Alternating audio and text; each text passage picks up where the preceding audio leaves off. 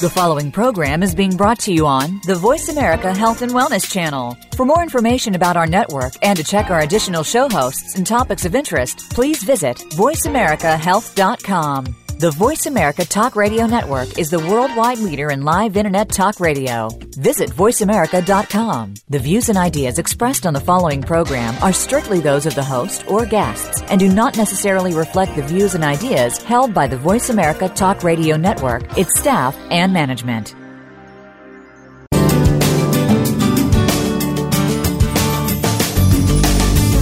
Welcome to Born to be Breastfed with your host, Marie Biancuzzo. Our program aims to help you bust through the breastfeeding myths and ensure you and your baby enjoy the breastfeeding journey. Over the next hour, we'll help you figure out how to overcome the obstacles you might encounter and how to incorporate breastfeeding into your busy life. Now, here is your host, Marie Biancuzzo. Hi, everyone. Welcome to Born to be Breastfed. I'm Marie Biancuzzo. I'm your host for Born to be Breastfed, where every week we bust the myths and clarify the facts about breastfeeding and beyond. And today I have with me my guest, Vicki Penwell. Vicki, welcome to the show. Thank you. Vicki is an international humanitarian aid worker, a licensed midwife, and also a certified professional midwife. She's also educated midwives since 1981. She has been in Alaska and Asia since 1990. Vicki is a very interesting woman. She founded a nonprofit organization called Mercy in Action that trains midwives and establishes birth centers in poor countries. But she also has been very active in the International Mother-Baby Childbirth Initiative, that is the IMBCI model of maternity care. This caught my attention because although it's been many years, I've had numerous interactions with the U.S. arm, or whatever they call that, the U.S. arm of the Mother-Baby Childbirth Initiative. So as many of you might imagine, I'm pretty back to the low intervention kind of mindset, and clearly so is Vicki. So Vicki, I think I want to start out by asking you a little bit about the International Mother-Baby Childbirth Initiative model of maternity care. Give us just a glimpse of how that works internationally, and then can you bring it to what does this mean for mothers internationally, and what does it mean for those of us who are providing care? Wow, I know that was like three questions in one. Can you wing it here? That's okay. That's good. I'm very happy to talk about the IMBCI. This is something that we have used in our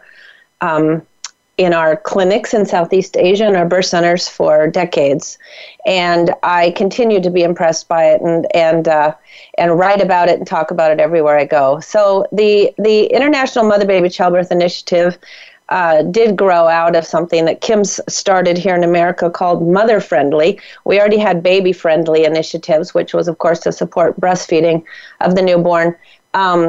The IMBCI was what became the international branch of that, and it's just what it says. It's 10 steps to having optimal maternity care.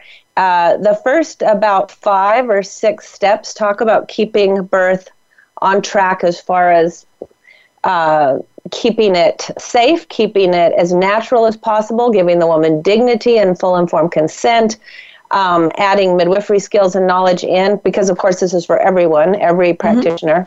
Mm-hmm. And then once we get to step 7 and beyond, we're talking about keeping birth safe in all settings as far as having proper life-saving equipment and knowledge, and making sure that all mothers are getting the proper food, nutrition, mothers with HIV/AIDS are cared for and everything like that. And then step 10 is actually the 10 steps of the WHO UNICEF Baby Friendly Initiative, which is all about breastfeeding.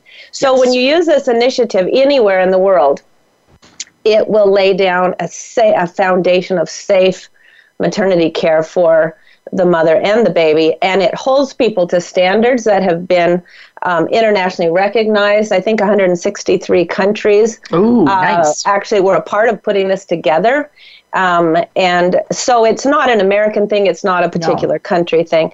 And it really does hold incredible standards. We've even used it in disaster zones where we had a lot of volunteers coming in from all over the world, and we had to say, this is our standard to make sure we have the best outcomes. And we can do this anywhere. You could do this in a hospital, or you could do it in a tent in a disaster zone. So I just would love to see the day that all maternity care providers in every setting would be using standards like this. I was just rifling through the steps as you were talking, Vicki, and I do see that really numbers 1 through 6 are for what I would say is more along the lines of general safety, dignity, that sort of thing, whereas 7 and beyond really talks about that emergency, illness, et cetera, and I really hadn't picked up on that before. I like the way that that's pulled apart. So, Vicki, how about if I am the average mother and I'm hearing Vicki talk about this, how can I really bring that home to whatever my birth setting is? Maybe it's a home setting, maybe it's a hospital. Certainly here in the U.S., I'm not up on my statistics these days, but I'm guessing that more than 97 or 8% of deliveries are happening in hospitals. But regardless of the setting, how can I really, if I'm the mother, how can I really make this happen for myself? Well, I think, again, if people were to look at these steps delivering anywhere in the world, including in the United States in a hospital, they're going to see what has been laid down as best practice for giving them the optimal outcomes for they and their babies. So, again, it's a standard they could hold up to their provider and say, do you provide these specific evidence-based practices as in step 5? Or could we avoid the routine use of all these things in step 6, which are proven to be harmful if used routinely or too much? And I want to point out, since this is a breastfeeding show, that way back, when Dr. Gregory White was writing Emergency Childbirth and his wife was starting La Leche League, I want to say that was the 50s. Oh, yes. He recognized that breastfeeding will never get off to the right start unless birth gets off to the right start. And he actually became a home birth doctor based on trying to protect breastfeeding. So when we get birth right, the breastfeeding is going to more naturally happen and get off to a good start too. So it all is tied together. You can't separate maternity care. That's why I love the Mother Baby Initiative. It's not 2 words. They actually put the 2 words together into 1 word. Yes. And capitalize the M and the B. But Mother Baby run together, because we're starting to recognize how important it is to put back together, which about 100 years ago was artificially separated. When medicine decided to have a specialty of obstetrics and pediatrics, they artificially separated that mother baby. So now the big focus globally is getting that back together. And so that visual, putting the words together, helps people to realize what affects the mother is going to affect the baby and vice versa in maternity care. Now, I got to tell you, I have done plenty of time as a labor and delivery nurse, and sometimes people will ask me, how did you get into this breastfeeding business? And, I kind of take a step back and say, I didn't really intend to get into this breastfeeding business, but I have come full circle. I used to think that anybody that did a home delivery with a midwife was out of their mind, and I think it was really the breastfeeding piece that helped me to understand we mess up so many things with the hospital environment, with the mother not being in control, et cetera. You know what I could spout about this forever. I'm sure you could too. But breastfeeding is really part and parcel of that whole labor and delivery experience. Absolutely. And when we start doing all of this stuff, it really kind of messes things up. Vicki, I don't know if you're aware of this, but here in the United States, just a few days ago, as in like a couple of days ago, might be more so by the time that people listen to this because we're pre-recording, but the statement was just released that we are now to avoid starving women in labor, which I've always thought is absolutely the number one stupidest thing to do. Yes. It's like, this is the hardest work that a woman is ever going to do, and you're going to tell her that she can't have anything to eat or anything to drink. And so just give us kind of a little glimpse here. Sure. Do other countries starve their women like this? Well, I just want to point out, I'm sitting here looking at step 6. It's right on there as avoid potentially harmful practices that have no scientific support for routine use, and withholding food and water is on that list.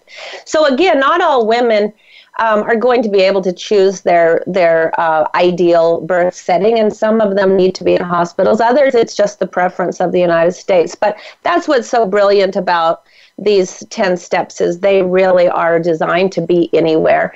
And there are hospitals that are using them, and that can be something that people can hold as a standard. And so that's been on there internationally for a long, long time. It's great when you see a statement like just came out where somebody's catching up.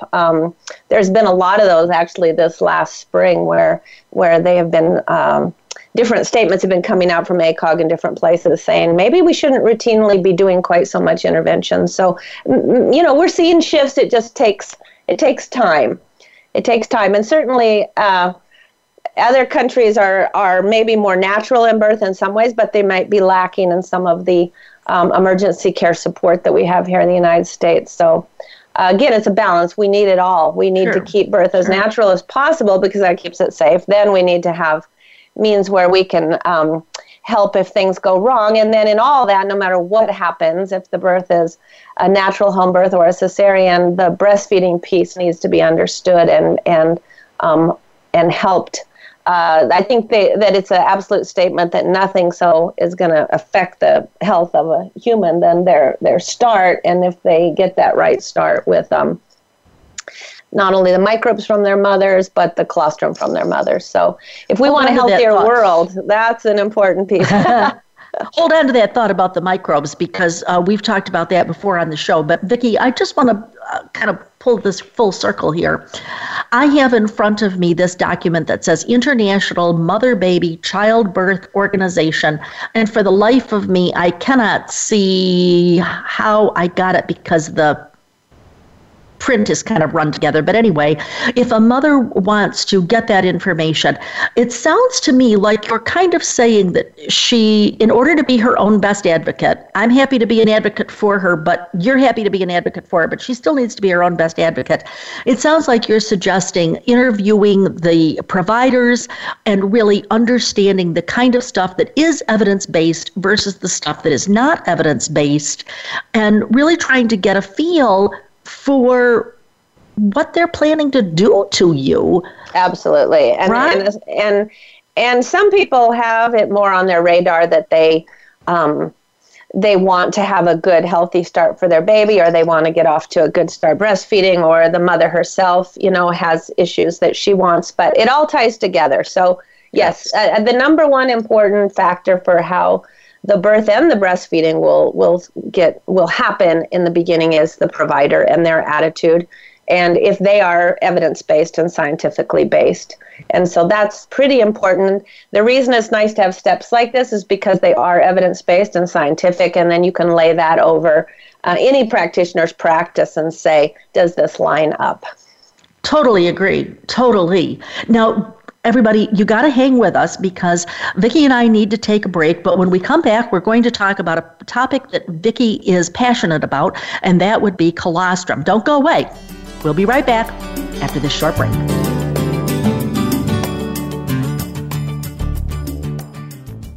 Become our friend on Facebook. Post your thoughts about our shows and network on our timeline. Visit facebook.com/Voice America. Relationship issues? Anxious? Parenting challenges? No more.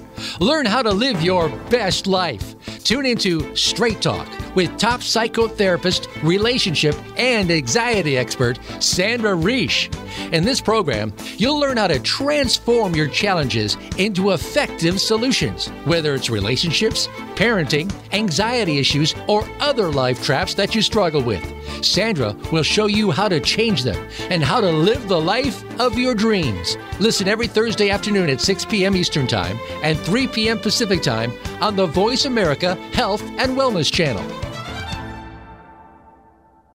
Do you need breastfeeding training for your hospital staff? Maybe you need to offer all 15 sessions to meet the baby-friendly requirements. Or perhaps you need just a few sessions. Check out Marie's new course, Best Practices for Breastfeeding Management. It's perfect for improving your exclusive breastfeeding rates and helping staff earn contact hours. You know Marie will focus on the clinical outcomes, not just the training process. Marie's course offers the ultimate in flexibility and convenience. It's online 24/7, so staff can study at their own pace. You can use the course for all of your staff or just your newly hired staff. And Marie offers a tracking report, so you can tell who has started or finished. Best of all, staff can print out their own certificate when they finish. Don't waste another minute trying to develop your own course. Trust America's leading breastfeeding educator to provide staff training that works. Call Marie today at 703-787-9894. 703-787-9894 and ask for your bulk discount. Was your breastfeeding experience stressful or challenging? Did you face an unusual obstacle and go on to meet your goals? If so, we'd like to hear from you, and so would other mothers. Email radio@borntobebreastfed.com to see if you can be Marie's next guest. Have you friended us on Facebook yet? Why not? Just go to facebook.com/Voice America or search for the keywords Voice America. Once you are part of our Facebook network, you'll receive daily messages about what's happening with our shows, this week's featured guests, and new happenings at the Voice America Talk Radio Network. And you can add your voice to the always active discussions on our timeline. Just go to facebook.com/Voice America or search for Voice America.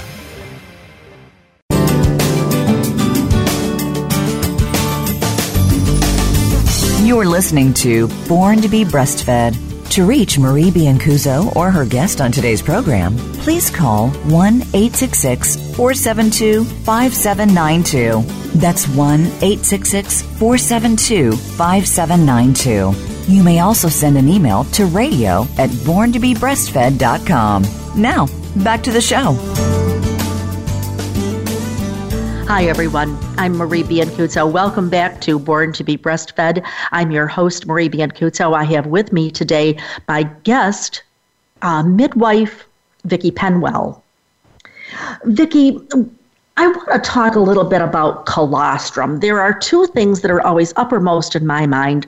One is we have boatloads, and I mean pounds of evidence that show the benefits of colostrum. Yes. And yet I really have trouble convincing people that this is important. And the second thing that makes me crazy is that those who do understand about the benefits of colostrum seem to think that all of those benefits disappear after the colostral phase, which of course is totally untrue.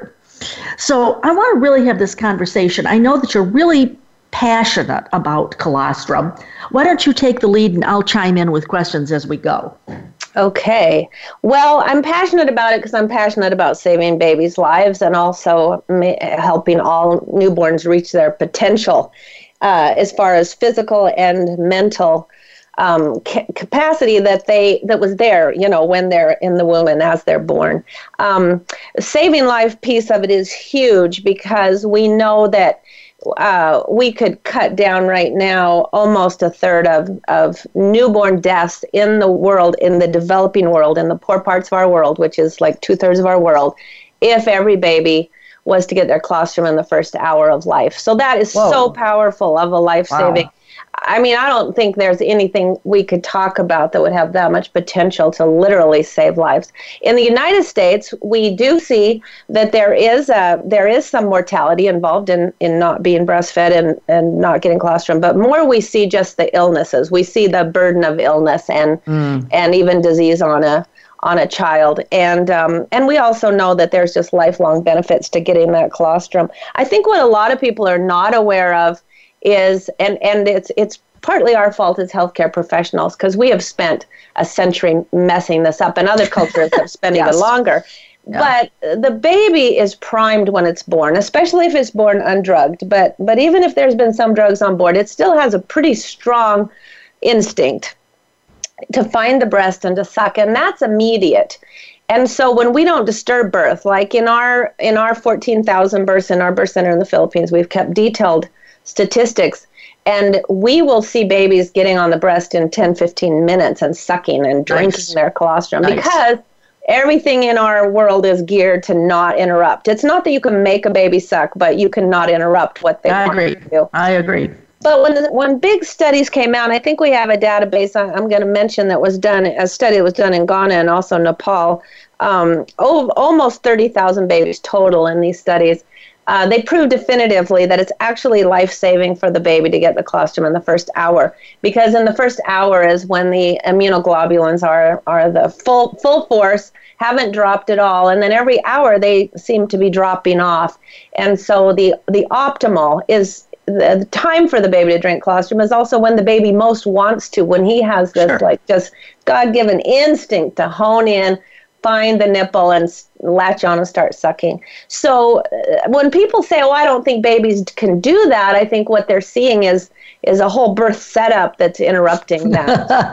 and when we stop interrupting it, we see this amazing thing that the babies will drink their colostrum. In fact, I think something like 98% of our babies drink it in the first hour, and of those, something like 85, it's within the first 30 minutes. 85% is in the first 30 minutes. 30 minutes, yes, which we certainly got studies on. Yeah. Yeah, right. And so we did a big study in the Philippines on seeing if the care provider was the risk factor for the baby not getting colostrum in the first hour. And we proved that it was. It really is, again, comes down to the attitude of the care providers. Do they think it's important? And what we found was when we did the study, every single health provider agreed that breast was best and that breast milk was best for a baby, and they knew the value of colostrum. And yet, if they understood how important it was in that first hour, was really whether or not they disrupted. We found some breastfeeding being disrupted in the Philippines even up to past 24 hours, when that is when the immunoglobulins have really fallen off of colostrum. So we realized that if the provider doesn't understand that colostrum really has to happen early, the earlier the better, they oftentimes have just routines that separate the mother baby or that are doing things to the mother that make her not able to really want to breastfeed, like suturing too soon or things like that. Well, this is why I chuckled a few minutes ago when you were talking about the separation of the healthcare provider, because people sometimes will say to me about why it didn't happen, and I say because the baby was 10 feet away and he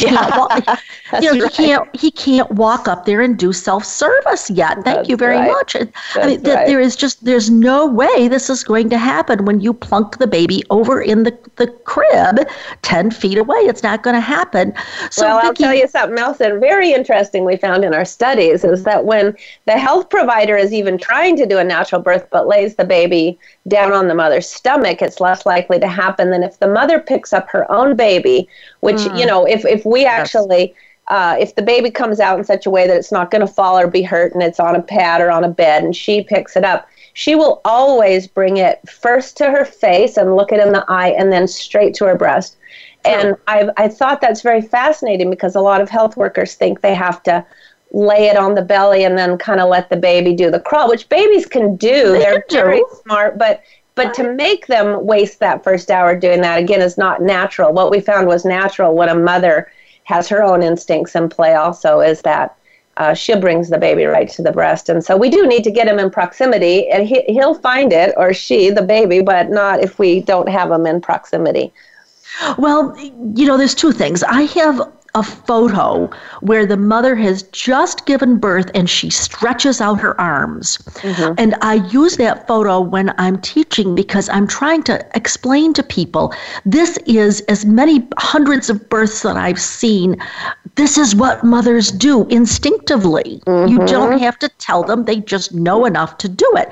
And then kind of the flip side is, as I'm sure you know, we don't get as much of this in the U.S. as we used to get, say, in the, more than 50 years ago, but we still get mothers who die. And yes. The baby has what it takes to crawl up to the breast if the mother cannot outstretch those arms. That's right. But that's suboptimal. That isn't supposed to be the goal. That's my thought. That's exactly my thought. Is there is sort of a stopgap measure in case the mother can't put those arms out and get the baby. As you say, the first thing she does, look at the baby. I mean, we've seen this so many times. We know this. But also, the World Health Organization says that all babies should get colostrum even if the mother is not planning to breastfeed, which I think is just such a giant statement. And what you've said here about the amount of deaths that we could cut down on if we could just get the colostrum. Well, that's right. We've actually found that the predictive value of colostrum might even be more than if the baby missed the colostrum, but then it had a long months of breastfeeding later. It's really meant to go together. The ideal is that the newborn gets the colostrum in the first hour, and then the mother breastfeeds the baby through the first year. But when we can just have one or the other, the health benefits would actually be better of getting colostrum than of missing the whole first couple days and then starting breastfeeding down the line. So we have seen adoptive mothers and people that have not going to breastfeed have still said, I want to give the baby the colostrum to give this child the very, very best optimal health in life. So, Vicki, I think that you and I have both established here that both the evidence as well as our clinical experience shows that babies are fully capable. This is normal for them to take the colostrum, and that this other stuff that we do, these birth practices that get in the way, as I like to remind people, the word obstetrics comes from the Latin obstet.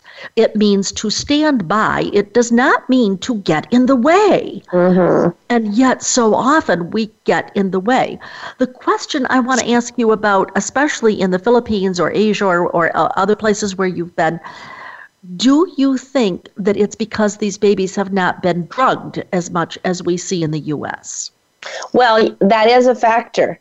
And I find that even when I talk with my colleagues who are nurse midwives who work more in hospitals, they will tell me, oh, no, none of our babies are ready to nurse that soon. And then I ask, well, what's the rate of the drug use among your mothers? And they'll say, well, 95%. And I'll say, that's the problem. And so don't attribute that to the baby not being able. The baby has drugs on board too, and that does affect it. Now, I have also seen a lot of babies, though, born in hospitals that did have, the mother had some drugs, but they still had that instinct. But you don't want to waste the instinct. And I think when you have suboptimal conditions, which I consider a drugged baby suboptimal, then it's when everybody really has to be on their game and not disrupt that first 15 to 30 minutes, because those babies' instinct isn't as strong as a undrugged baby. It's going to be weaker, and so then it'll probably fade sooner after birth. We may not have the whole hour to play with to get that colostrum to them. And so, that's an important point. We want to, again, on the IMBCI 10 steps, the optimal is that the care providers would be really, really well versed in non-drug pain relief methods. Mm-hmm. And I think that's something we can all grow in, is learning our non-drug pain relief, methods that we can help mothers with. Mm-hmm. Well, let me just say before we go here that I know that the studies are not clear, they're not strong. There's no way we can say causation. We cannot say that epidural medication causes bad breastfeeding or no breastfeeding or whatever, but it just seems to me like in the days when I saw that babies were not exposed to that kind of medication, they were much more eager. And Absolutely. I loved what you said when you said we've got to be even more on our game because their reflexes are weaker, and I might add, I think that their cues are much more subtle. Hey, everybody, do not go away. I'm Marie Biancuzzo. I'm here with Vicki Penwell. We'll be right back after this short break.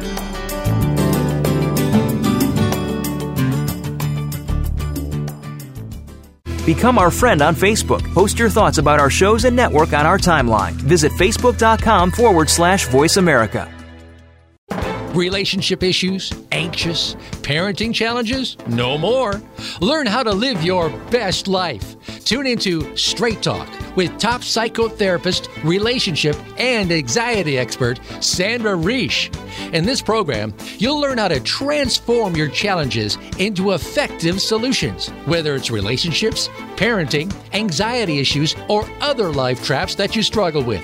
Sandra will show you how to change them and how to live the life of your dreams. Listen every Thursday afternoon at 6 p.m. Eastern Time and 3 p.m. Pacific Time on the Voice America Health and Wellness Channel.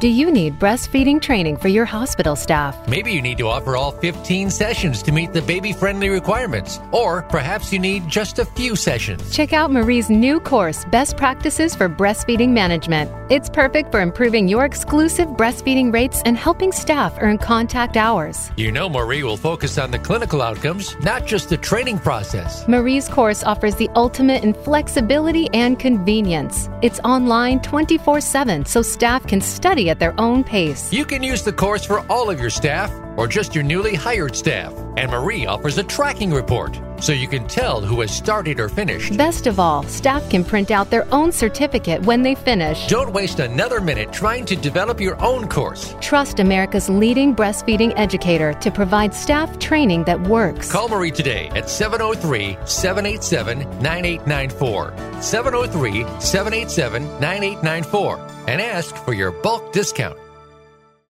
Was your breastfeeding experience stressful or challenging? Did you face an unusual obstacle and go on to meet your goals? If so, we'd like to hear from you, and so would other mothers. Email radio@borntobebreastfed.com to see if you can be Marie's next guest.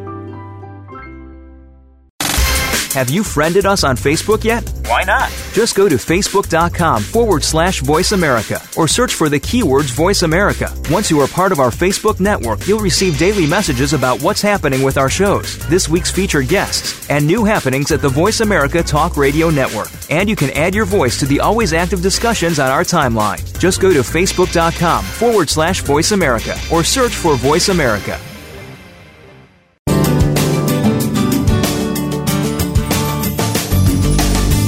You're listening to Born to be Breastfed.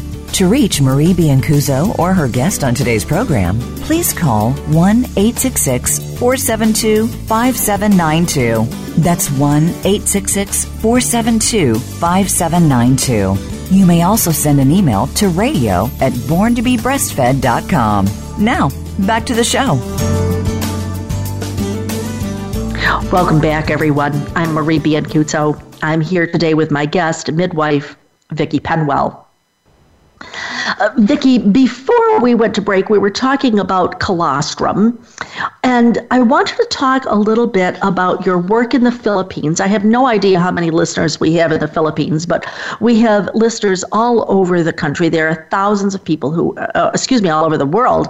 There are thousands of people who are listening. Now, I have to tell you that just last week, I was teaching my comprehensive lactation course here in the United States, but there were two women who had grown up in the Philippines, although they had not been there, from what I could tell, in several years. And when I mentioned to them about the radio show that I did with Naomi Weiss, they were quite amazed. Now, when Naomi came on the show, she is the producer of a documentary called Milk. And I asked her to talk about the documentary. She did it by looking at mothers and breastfeeding and milk practices and so forth, literally in 7 different countries.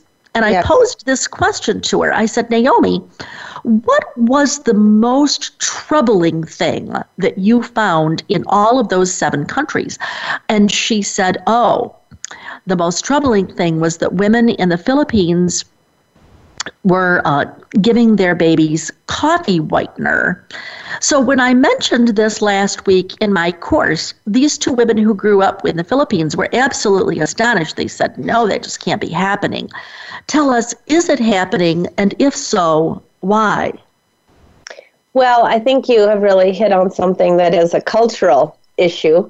There's a very, very wide gap in the Philippines between almost 30% of the population that lives in abject poverty, lives on $1.25 a day or less, and then the other segment of Philippine society, which would be the kind of people that would be going to school and going to nursing school and eventually coming here to work in the United States. And so there's oftentimes that part of their society that maybe they've never really even seen. I find that all the time when I'll mention something, because we've lived and worked in the Philippines for 25 years, going on 26, and we've always lived with the poor and served the poor. And when I talk to Filipinos here in America, oftentimes I realize what a big disconnect there is there. But in the slums, among the poor, if you are making $1.25 a day or less, formula is terribly expensive. It's only something the upper class Filipinos could ever afford to buy.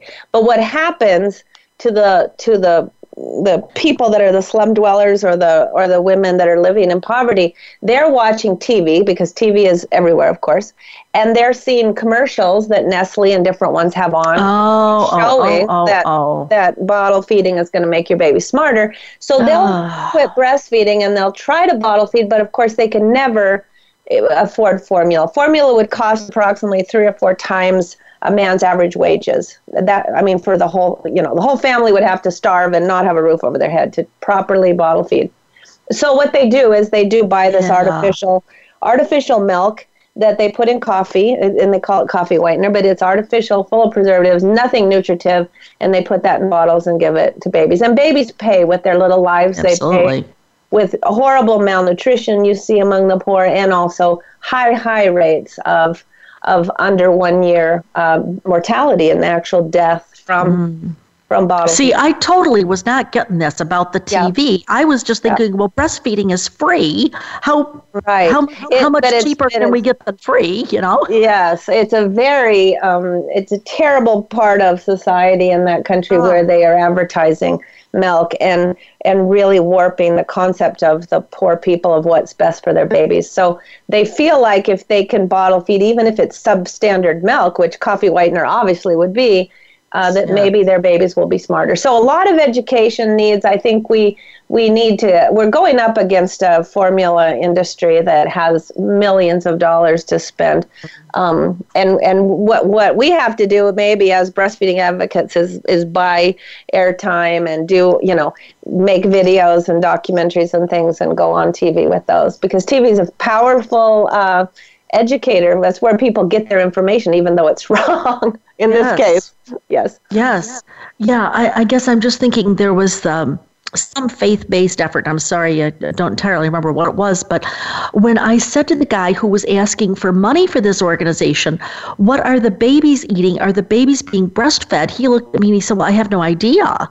And I looked at my husband and I said, I've got a lot of work to do here. Yeah, Holy that's Toledo. Right. That's me. Right. So, well, let me tell you about another video real fast, since you mentioned one. There was a documentary UNICEF made in the Philippines, and it's available on YouTube, and it's called Formula for Disaster. It was made in the Philippines. It's about 30 minutes on the disaster of why people are bottle feeding in conditions where they can never do it right, and where these babies are dying and being horribly malnourished because of it. But anyway, another thing for your listeners who are interested in what's going on in the Philippines. I'm also thinking, as you're talking, I have had college-educated, and I'm talking about people who have graduate degrees, who have said to me, word for word, that formula has, quote, more vitamins than breast milk. And it just makes me crazy. I'm like, this just tells us the power of advertising, because of course that's just totally not true. Yes. But advertising is very powerful, and it's how people interpret the message. But anyway, I want to stop talking and get you to talk about, you talk about the abuse of the laboring woman. What does that mean, and how does that play out for breastfeeding women, in your opinion? Oh, wow. What a loaded question. We have been 25 years in the Philippines, working in the hospitals as a volunteer, and just to kind of know what's going on there, as well as our 14,000 babies that were born in our birth centers. So what I have noticed over the last few years is that the world is starting to take notice of the actual physical and emotional abuse of women in labor, and we're getting initiatives like the Respectful Maternity Care through the White Ribbon Alliance and things like that. But what it looks like is that oftentimes women are actually physically abused, could be slapped, hit, all these different things while they're giving birth, and afterwards, oftentimes they're made to feel shamed if they're not able to do whatever it is that the person wants them to do. So what we see a lot now is because there's been so much evidence about skin to skin and breastfeeding, practitioners are more putting the baby on the mother's stomach for a short period of time now in hospitals. That again, my experience is mostly with the poor, not in the private, expensive hospitals, in the government hospitals. But they oftentimes will say, "Oh, the baby doesn't want to," if the baby doesn't immediately crawl all the way up to the breast and latch on. I've heard that too. So the baby crawl thing, it's hard for me because I know whoever made that film had good intentions to show how smart babies were. But what happened in the Philippines is it became, if your baby doesn't crawl up there in 5 minutes and start nursing, we're going to take it away. And then oftentimes the women are made to feel shamed, like there's something wrong with your baby. So I think that's something we've got a lot of work to do to correct that misnomer. We were actually doing pretty well with shifting to early breastfeeding and all these things until this one big hospital got that baby crawl movie, and they all just said from that point on, the baby doesn't want to, the baby's not doing it, and not realizing that it's you got to have the baby in proximity to the breast if you want them to last. Absolutely. Well, and you and I know too that sometimes babies have had some kind of, I use this term loosely, but birth trauma. Yes. It may have been something as simple as just a prolonged labor, or it may have been something much worse than that. But, honestly, when that baby appears on the planet, sometimes he just has that little look on his face like, guys, would you all just give me a minute here, please? Yeah. I just need to regroup a little bit. And so mothers and healthcare providers sometimes will interpret that as, he's not interested, he doesn't want it, he's not doing it, he doesn't like me. I'm sure you've heard all of these comments, and they're just so untrue.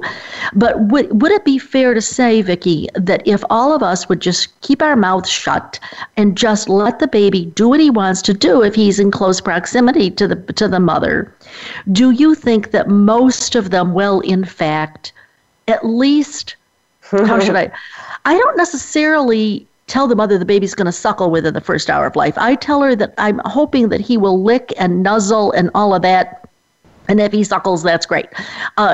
Do you think that that's a reasonable thing to say?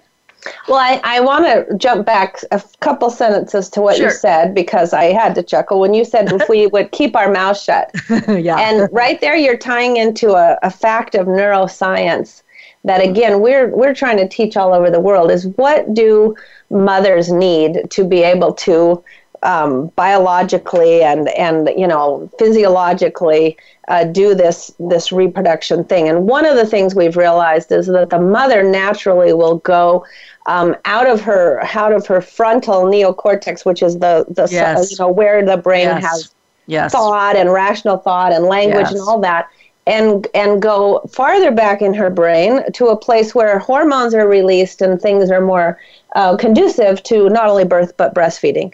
So what we have done in Mercy in Action is we have literally stopped talking. You have to prepare the mother ahead that we're going to leave her in her natural state when she gives birth. We actually delay celebrating the birth of the baby immediately. When the baby comes out, we try to stay silent so that she is still producing hormones, and we know how important oxytocin is immediately postpartum.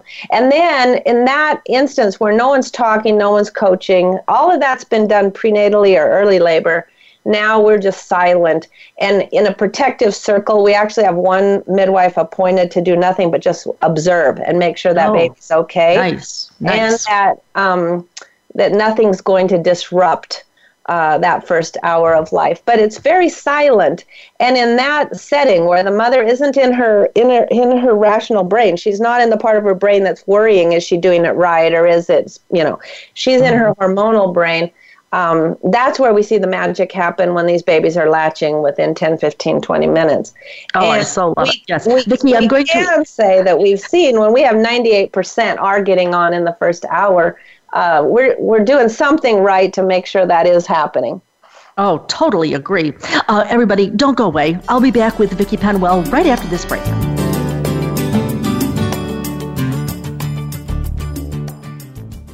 Become our friend on Facebook. Post your thoughts about our shows and network on our timeline. Visit facebook.com/Voice America. Relationship issues? Anxious? Parenting challenges? No more. Learn how to live your best life. Tune into Straight Talk with top psychotherapist, relationship, and anxiety expert, Sandra Reish. In this program, you'll learn how to transform your challenges into effective solutions, whether it's relationships, parenting, anxiety issues, or other life traps that you struggle with. Sandra will show you how to change them and how to live the life of your dreams. Listen every Thursday afternoon at 6 p.m. Eastern Time and 3 p.m. Pacific Time on the Voice America Health and Wellness Channel.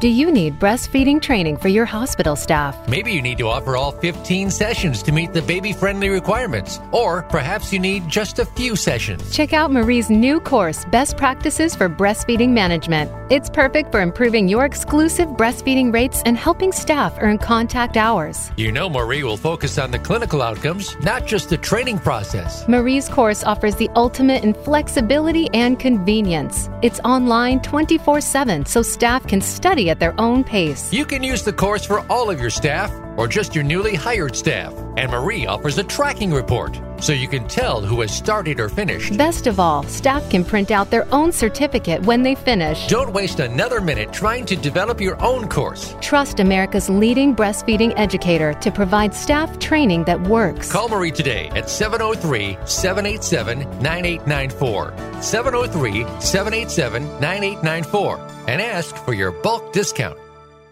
What's the weirdest place I've ever done it? Probably at my niece's high school musical during intermission. I've done it on an airplane. In our minivan while his mother was driving. Hi, Mom.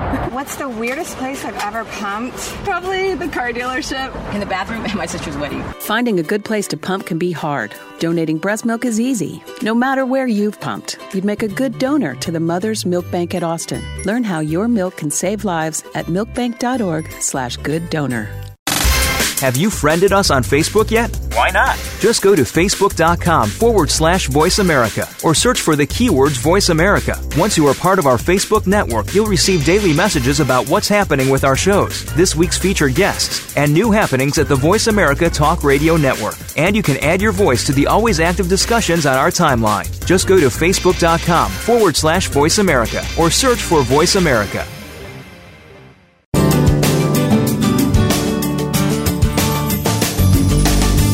You're listening to Born to be Breastfed. To reach Marie Biancuzzo or her guest on today's program, please call 1-866-472-5792. That's 1-866-472-5792. You may also send an email to radio@borntobebreastfed.com. Now, back to the show. Welcome back, everyone. I'm Marie Biancuzzo. I'm your host for Born to be Breastfed, and I'm here today with Vicki Penwell, who is a midwife and woman extraordinaire in understanding how birthing and breastfeeding really should be. Vicki, before we went to break, you emphasized the importance of silence, and I'm totally on board with that. I do think that it helps people to stay in their hormonal state. I've had those experiences myself. I've talked about hypnobirthing and all of that stuff, and it really doesn't happen well when we've got a whole lot of noise and commotion going on. And I would like to emphasize to those who are listening, this is not a real difficult thing to implement. It's just a matter of people need to be aware of it, and they need to be aware that it's what the mother wants.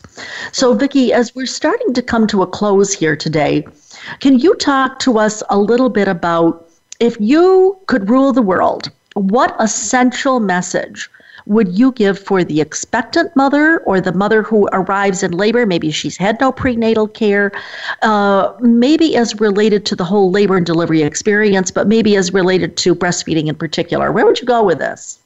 Oh, that's a great question. I think we need a cultural shift here in America to understand the importance of the first hour of life and how it all plays into our health for the rest of our lives. I think if every mother could understand that the gift she could give her child in protecting that first hour, and this takes work ahead of time to talk with the practitioners about what are their practices going to be. Do they have a routine that they take away babies?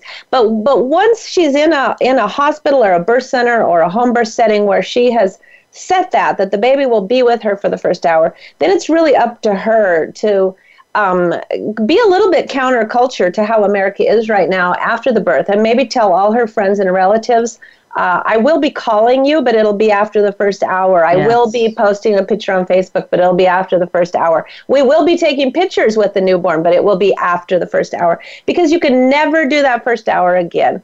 And the colostrum, plus just the fact of being skin to skin with the mother, is going to build that child's microbiome in a way that's going to affect and impact the immune system for the rest of that child's life. Oh, and if there's other children in the family, it's so exciting to introduce siblings to the new baby. But again, that should wait until the first hour so that no one's holding the baby except the mother. The baby has every chance to get a belly full of colostrum and then have the birthday party. I mean, I'll make the cake. I'll bring the cake and light a candle. I love to celebrate new babies, but we're asking people to postpone the celebration until the birth is really over. And there's a fourth stage of labor, and that's where this important stuff happens that'll never be able to happen again.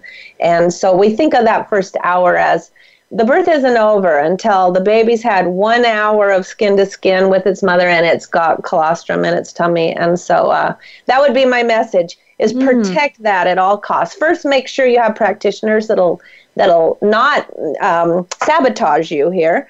And then you have to change your own culture and expectations that you're not going to be on your phone or updating, social media. You're going to be focused on that baby. And that even the father of the baby, the siblings of the baby, the grandmothers, they're going to understand that the baby needs to be in only the mother's arms. And they're going to have tons of time to hold that baby.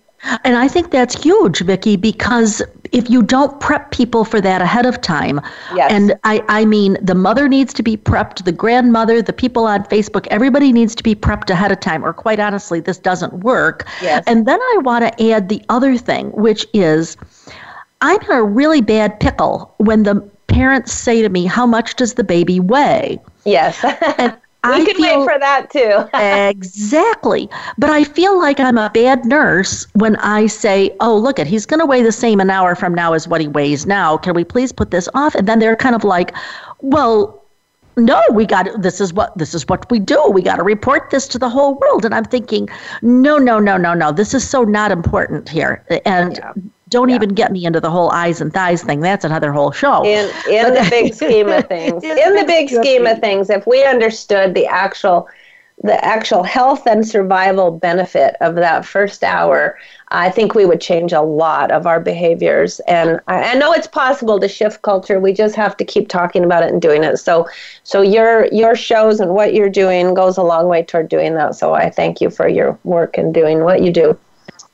It's part of my whole belief system. Vicki, in the minute or so that we have remaining, as I was hearing you talk about that first hour, I was wondering, do you subscribe to the idea that this is sort of an afterglow experience? That's a word that I use.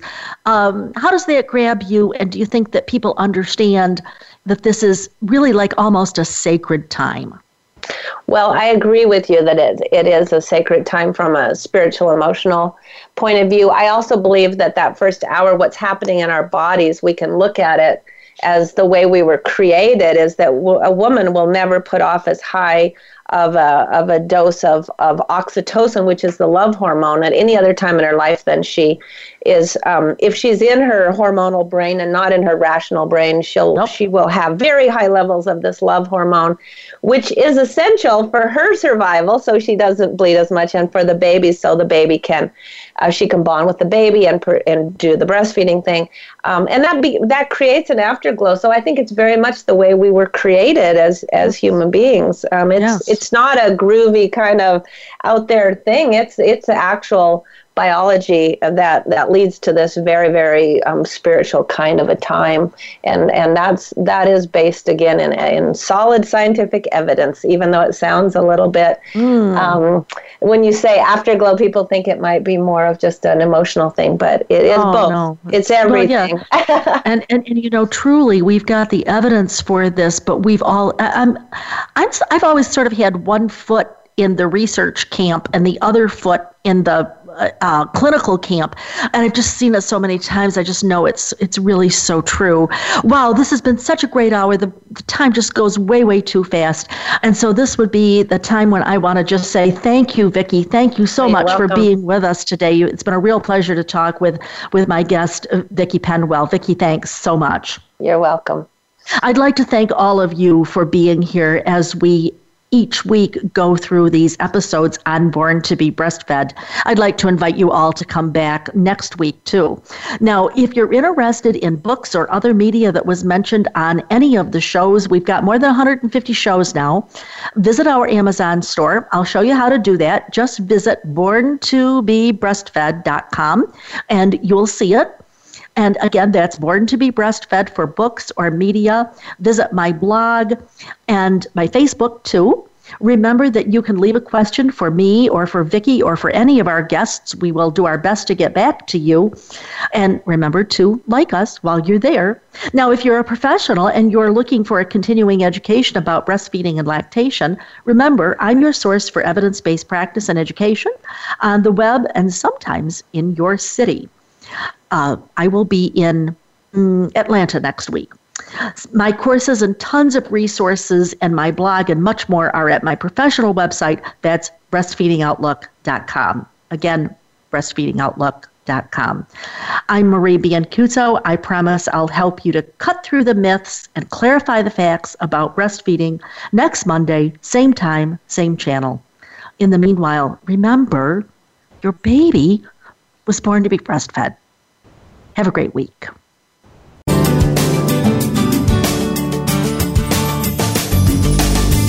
Thank you for tuning in this week to Born to be Breastfed. Please join Marie Biancuzzo next Monday at 3 p.m. Pacific Time, 6 p.m. Eastern Time on the Voice America Health and Wellness Channel. This week, do what's best for you and your baby.